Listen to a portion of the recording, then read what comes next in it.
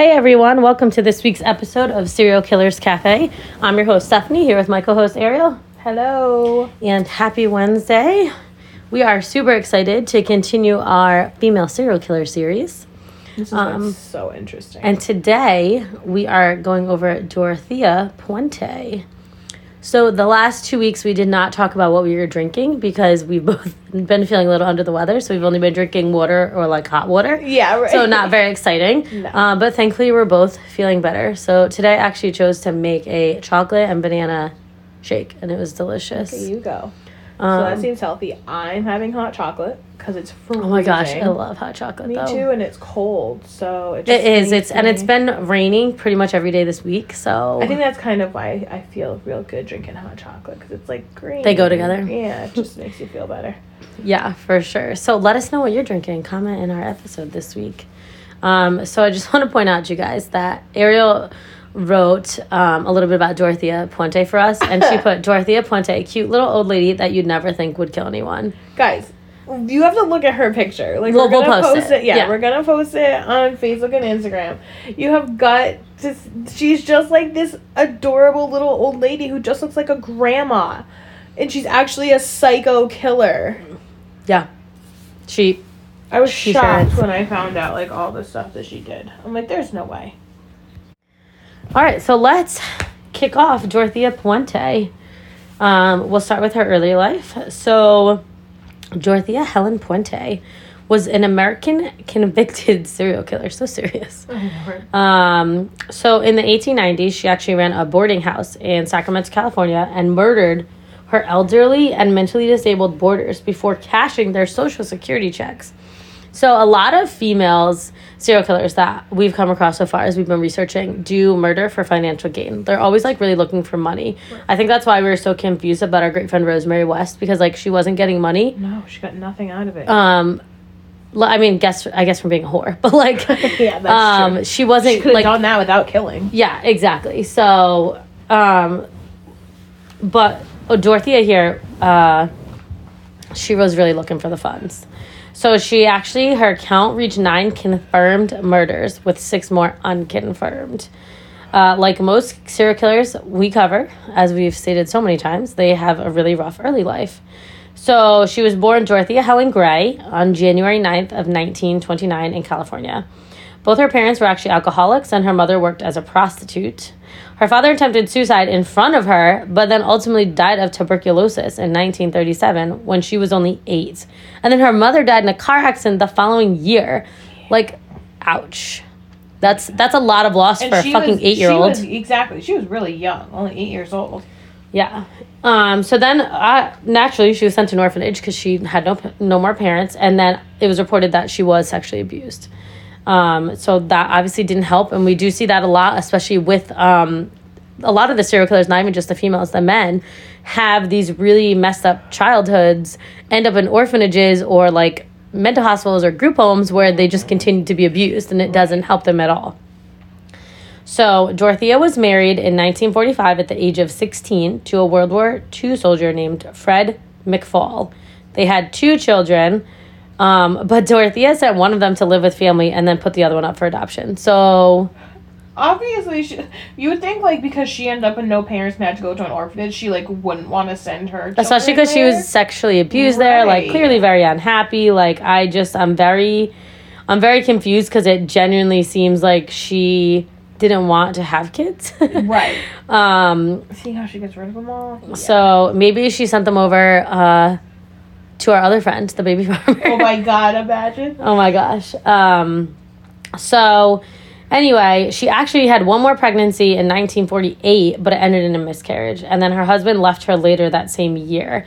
And it doesn't say why, so I don't know if he left her like because she kept getting rid of babies. All her children. Like, I'm sure that wasn't the ideal plan. I'm sure he probably wanted the children. Right.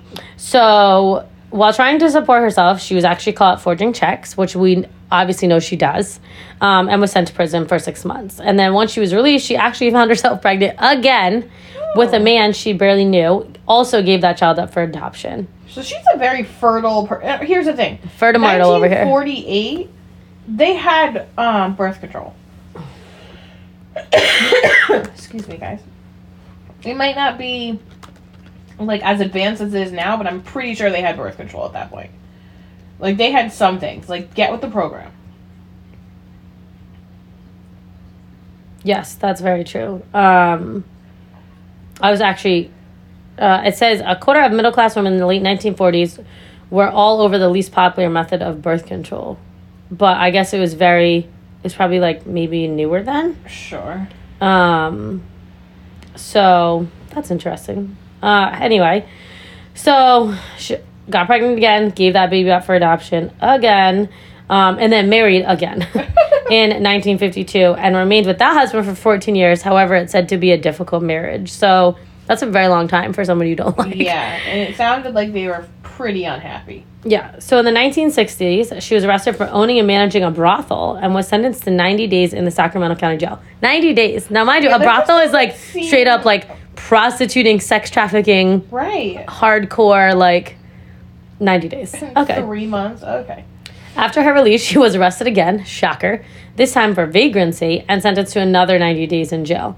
This seemed to jumpstart her criminal career. So she started managing, being like a nurse's aide for the disabled and elderly, and managing boarding houses. And guys, negligent, basically background checks, what we call them now, have been around since 1908. So it's like no one checked to see that she clearly has quite a history and has already been in jail 3 fucking times. And they're like, it's fine. She can just be with all these people. She should definitely take care of disabled people. Yeah, so there's that. And then in 1966, she divorced her second husband and quickly married Roberto Puente, a man 20 years younger than her. That marriage only lasted a couple years, and once it ended, she began her career running a 3-story, 16-bedroom boarding room at 2100 F Street in Sacramento, California, which is then where the murders begin. Dun, dun, dun. Want to take it away, Ariel? I definitely can take it away. So, all right, murders began shortly after Puente began renting out the space at 1426 F Street. In April of 1982, Ruth Monroe, who was a 61-year-old, began living with Puente in her upstairs apartment. It appears that she died, though, of a codeine overdose. Yikes. Puente told police that the woman was very depressed because her husband was terminally ill. And basically they believed her. And they ruled it as a suicide. Can you, I love how she's just like, oh my gosh, she was super sad. They're like, oh, check, suicide. I feel like this happens a lot. No they're investigation. They're like, hello, Amelia killed 400 babies. And she was like, you know what, I'm having struck a bad luck. And they're like, totally understandable. Okay. That's fine. That makes so much sense. I don't understand. Definitely. All right, so then a few weeks later, the police ended up back at Dorothea's home because there was a 74-year-old man named Malcolm McKenzie who accused Dorothea of drugging him and stealing from him. So she ends up getting convicted of the 3 charges that have to do with Malcolm McKenzie. And she was sentenced to 5 years in jail, which is actually a pretty good amount of time. Compared to all her 90 days. Yeah, seriously. But so this is fantastic. So while she's in jail, she starts a little pen pal relationship with a 77-year-old man named Everson Gilmouth. So then she gets released. She only serves 3 years in jail, which, again, better than the 90 days. When she's released, this lovely old man, Everson Gilmouth, is waiting for her outside in a 1980 red Ford pickup. Which now he's also 80. Right, and this is important, so remember the Ford pickup. So apparently their relationship, develops into a lovers type relationship, and they decide, we want to get married, blah, blah, blah. So then, a couple years later, so this would be 1985, she gets released from prison, and she hires, so she's living with Everson Gilmouth, right? Yep. She hires, a gentleman, Flores, to basically, she tells him it's to install some wood paneling in her apartment. And by the way, I can pay you by giving you a 1980 red Ford pickup. Okay. And then, while you're at it, could you possibly build me a 6 by 2 foot box? Oh, it's just to store stuff in. That's all. That's all. It's just What do you think? Yeah, it might look like a coffin. It's just to store stuff. So, in case you guys haven't really gotten there yet, She just made a murder box. right. So she killed Everson Gilmouth, stole his truck, and then used his truck as payment for someone to build her a coffin. That escalated so fast. So like fast. I didn't see that coming when I Yeah. originally read about her. I was like, Yeah, oh, yeah. plot twist. And like she just tells the guy like, oh yeah, the truck belonged to my boyfriend, but he doesn't need it anymore. So like here. So then once Flores had made this murder box, she's asked him like, hey, I gotta throw some books and other stuff in it that I don't really need, and I'm gonna nail it shut. Could you help me transport this to the riverbank and throw it in? And this man's like, sure, no props. Yo, people are so stupid. So stupid. That's literally all I can think about. I'm like, okay, Like- you're all dumb AF. Goodbye. I mean, apparently, like, where they dumped it, it was a, quote, unofficial household dumping site. Apparently, they didn't have trash trucks back then. So, and so, yeah, she just said, yeah, it's just a bunch of junk. Well, then, a year later, so 1986, a fisherman spots the box sitting on the riverbank, and he lets the police know. Just, he doesn't really know what's in it, but it looks a little sketchy. So investigators go and they open the box and they find a badly decomposed and unidentifiable body of an elderly man inside. Hint, hint, it's Dorothea's pen pal. Oh, poor Everson. Yeah. So He was probably like, oh, I'm in my old age. I love my life. I met a friend. Here's this hot and she's like, girl. murder. Yeah. And mind you, this whole time, Dorothea continued to collect his pension checks and wrote letters to his family being like, sorry I haven't been in touch. I'm super sick. Okay. The lengths that people go to do these, and it's like they put in such, like, they don't put in the full effort. They like half-ass the effort they put into it, Right. which blows my mind. They're like, yeah, like, I was not feeling well. Like, maybe put in a little more. A little more. Yeah. Nah. So, and through this whole time, she still has this whole, like, room and board business. And, I mean, at times she has upwards of 40 tenants. Damn. Yeah. That's a lot. It's a lot of people. And mind you, like, they're all elderly and disabled. Like, Right. they're all not Well- in great shape. It's not like some of them I don't think can really take care of themselves at all. And you know what's so messed up is, so she was actually, Dorothea was very popular with social workers because she was known to take the tough cases. Yeah, because she murdered them. Yeah, exactly. But so they were like, oh my god, this lady is so lovely. She takes on all these drug addicts and elderly people and people with dementia. And like, she just takes it on and bears it beautifully. And yeah, right. Meanwhile, she's like taking their payment and then also, right, taking their social security checks and all that good stuff. So there was a point though where there's a parole officer that went to go see Dorothea at the house, and basically it said, listen, you can't be like, you have to stay away from elderly people, you can't be handling their checks, like, that's not a thing. But he kind of just told her, like, hey, this is what you should be doing.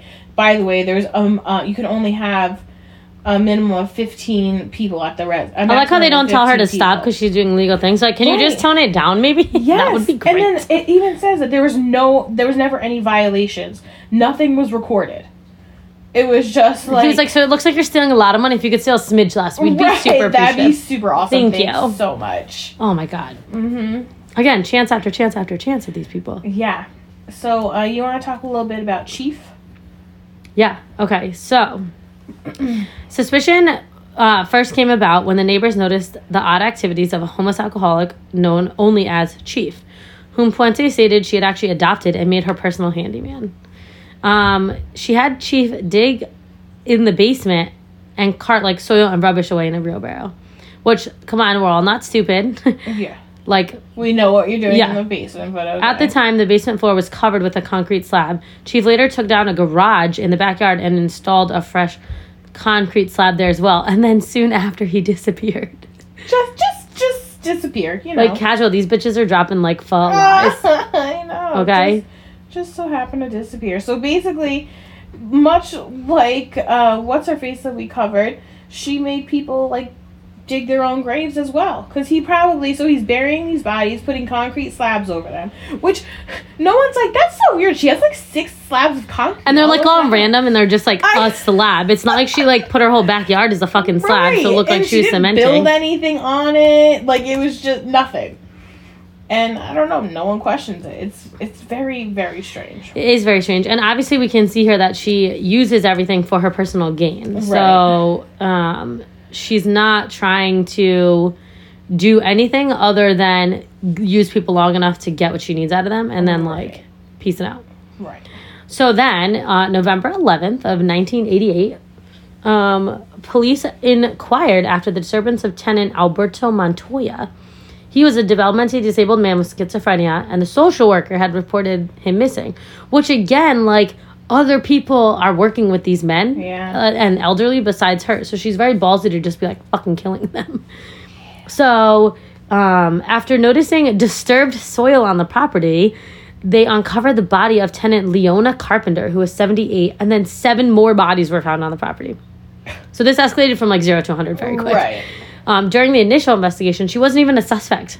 They let her leave the property to go buy a cup of coffee. And instead of buying the coffee, obviously, she fucking fled to Los Angeles, where she befriended an elderly pensioner whom she had met in a bar. The pensioner recognized her from the police reports on television, though, and called the authorities. Oh, good. Karma. Right. Her trial was moved to Monterey County, California, on a change of venue motion filed by her attorneys, Kevin Climo and Peter Vlotin III.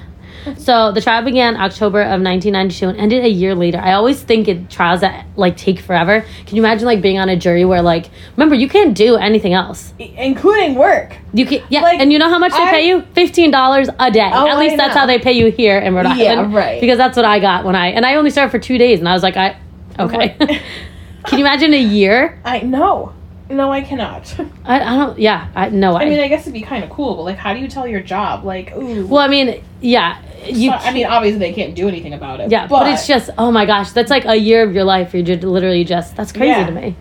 So anyway, she, the trial began in October 1992, like I said, ended a year later. The prosecutor was the homicide supervisor in the Sacramento County District Attorney's Office.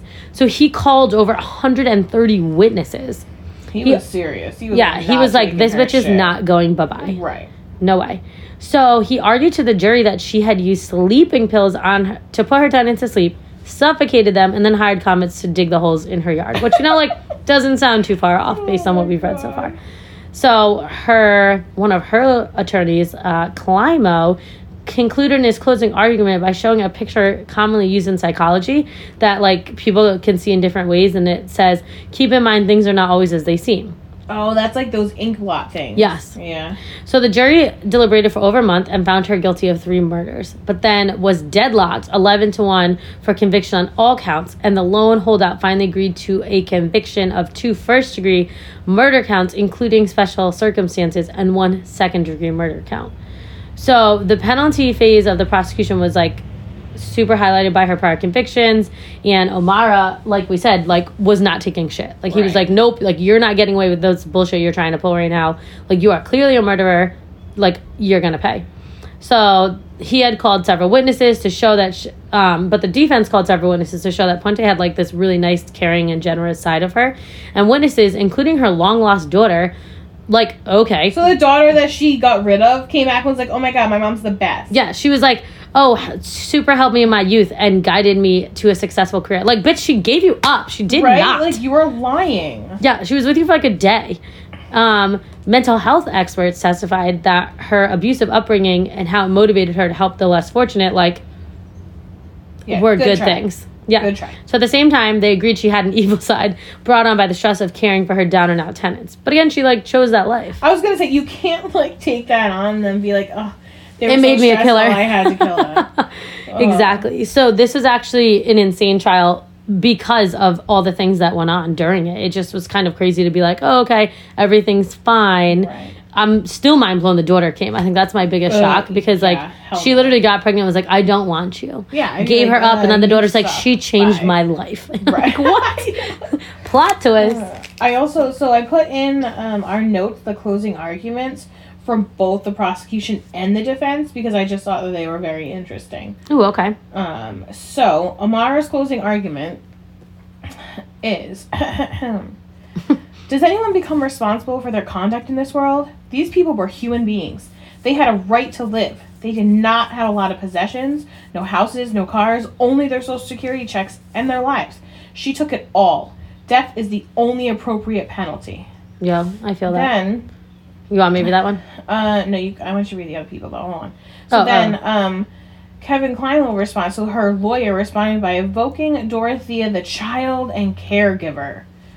Please. So then her lawyer addressed the jurors in very hushed tones, basically saying the opposite of what the prosecutor had said. Obviously. So go ahead, Steph. You want to say all right. They said, we are here today to determine one thing. What is the value of Dorthea Puente's life? That is the question. Does she have to be killed? Vlotin spoke gently about Puente's childhood, touching on the traumatic aspects that shaped her life and urged the jurors to see the world through her eyes. You have heard of the despair which was the foundation of her life, the anger and resentment. If anyone in the jury room tells you it was not that bad, ask them what you want. Ask them, would you want that to happen to yourself? Would you want that to happen to your children? I am led to believe if there's any reason for us to be living here on this earth, it is to somehow enhance one another's humanity, to love, to touch each other with kindness, to know that you have made just one person breathe easier because you have lived. I submit to you, ladies and gentlemen, that this is why these people came to testify for Dorthea Puente. I think you can only truly understand why so many people testified and asked you to spare Dorthea's life only if you have ever fallen down and stumbled on the road of life and had someone pick you up, give you comfort, give you love, show you the way. Then you'll understand why these people believe Dorthea's life is worth saving. That is mitigating. This is a human quality that deserves to be preserved. It is a flame of humanity that has burned inside Dorthea since she was young. That is the reason to give Dorthea Puente life without the possibility of parole. This fucking kills me. First of all, who cares about her life? She killed a shit ton of innocent people. And also, he's like, blah, blah, blah, she's amazing, blah, blah, blah, she's an angel, helps so many people. So she should probably be in prison for the rest of her life. Like, obviously she did something wrong. Like... So I'm assuming that at this point they knew she was going to be convicted of the murder, so they just didn't want her to be killed. Right. But, like, still, you can't use the basis of someone being a great person when they're on trial for murder. Right. Like, this is why I could never be a defense lawyer, because never, ever. I'd literally be like, you're a terrible person. We are not going to make it through this. I am not going to be able to help you in the slightest. I think I'm going to take their side. Right. But thank you. Sorry. Like, it's just mind-blowing to me. Yeah. So, Puente was charged with a total of 9 murders. Puente's boyfriend, Everson Gilmouth, poor guy, and 8 tenants who lived at the boarding house. Ruth Monroe was 61, Leona Carpenter was 78, Alvaro Montoya was 51, Dorothy Miller was 64, Benjamin Fink, 55, James Gallup, 62, Vera, ooh, I like that name, Faye Martin, 64, and Betty Palmer, 78. She was convicted of 3 murders and sentenced to 2 life sentences. She served life without parole and passed away in 2011 of natural causes. This is just... All I can picture, again, is this cute little old lady, like, chilling in prison, in her prison uniform, like, with all of these... Living her best prison life. Right, like, all these super tough people. And she's just like, would you like me to knit you a hat? Oh, you want to hear about all the people I killed? Yeah, I just don't understand. And again, I know that she killed for financial gain. Like, so she did kill a lot of people, but she stole all their Social Security checks. Right. So she could use them and cash them, because then obviously checks weren't as, widely followed up on. That's what I'm looking for, as they are now. So she would just cash all these checks, and like no one knew the wiser, because you have to remember, like, Social Security would just keep sending you checks until someone sent you a death certificate. Exactly. So if no one sent you a death certificate, then you're like, okay, well, obviously they're still alive. They're cashing their checks every month. Right. Things are fine. So I wonder, like, was this 100% for financial gain? I mean, I think she started liking it. Yeah, right. I think she might have done it at first. She had a lot of... But, I mean, she wasn't an idiot. Like, so she clearly thought through what she was doing. Right. Like, she knew from the second that she started that pen pal that this guy, like, she was going to murder him. And, like, maybe it wasn't just financial gain, but it was some sort of gain. Sure. Like, Emerson was, like, the truck. And then the other guy she murdered, like, built her, you know, all the fucking wooden boxes. You know, the coffins. And then the other guy who, like, built all her slabs. And then the alcoholic chief. Like, so she clearly was like, okay, so what can I get out of these people? Because I'm actually going to murder them. It's going to be super great. Ugh. But, like, none of them, I think the worst part is none of them questioned her. Like, they weren't asking what she was doing, and that's why she murdered them. She just murdered them. Yeah. Like, he wasn't like, seems like I'm helping you bury some bodies. And she was like, great, now I have to murder this dude. No. Like, he was like, here, you're all set. Have a great day. I'm super ignorant to everything happening right now. And she was like, cool, gonna murder you anyway. Yes. Because he even was like, sure, you want me to help you dump this random coffin-like box? No probs. Like... Yeah, first of all, you built it, then helped her dispose of it. And, like, didn't care in the slightest. Like, probably were like, oh, again, like you said, sweet little old lady, so kind. Yes. Like, no way there's a body in here. Like, that's how and then she still killed them. Yeah. So, you're right. Maybe it wasn't just for financial gain. Maybe she just liked the thrill of the kill. It had to be. Or, like, was like, no links can come back to me, so I'm just going to kill everyone. Right. But that's it, guys. That is Dorthea Puente. Oh, the cute little old lady who you'd never think would kill anyone. It just shows that, and it could be anyone. Exactly. Well, guys, thanks for listening this week. Like us, follow us, rate us, all that fun stuff. If you have any suggestions, remember, if you have any more female serial killers, let us know. Yes. But if you're interested in giving us serial killer children, like children that kill, yes, let us know, because we are going to be working on that series next as well. So I think that'll be super fun. Yeah. So anyway, happy Wednesday, y'all. Have a good rest of your day.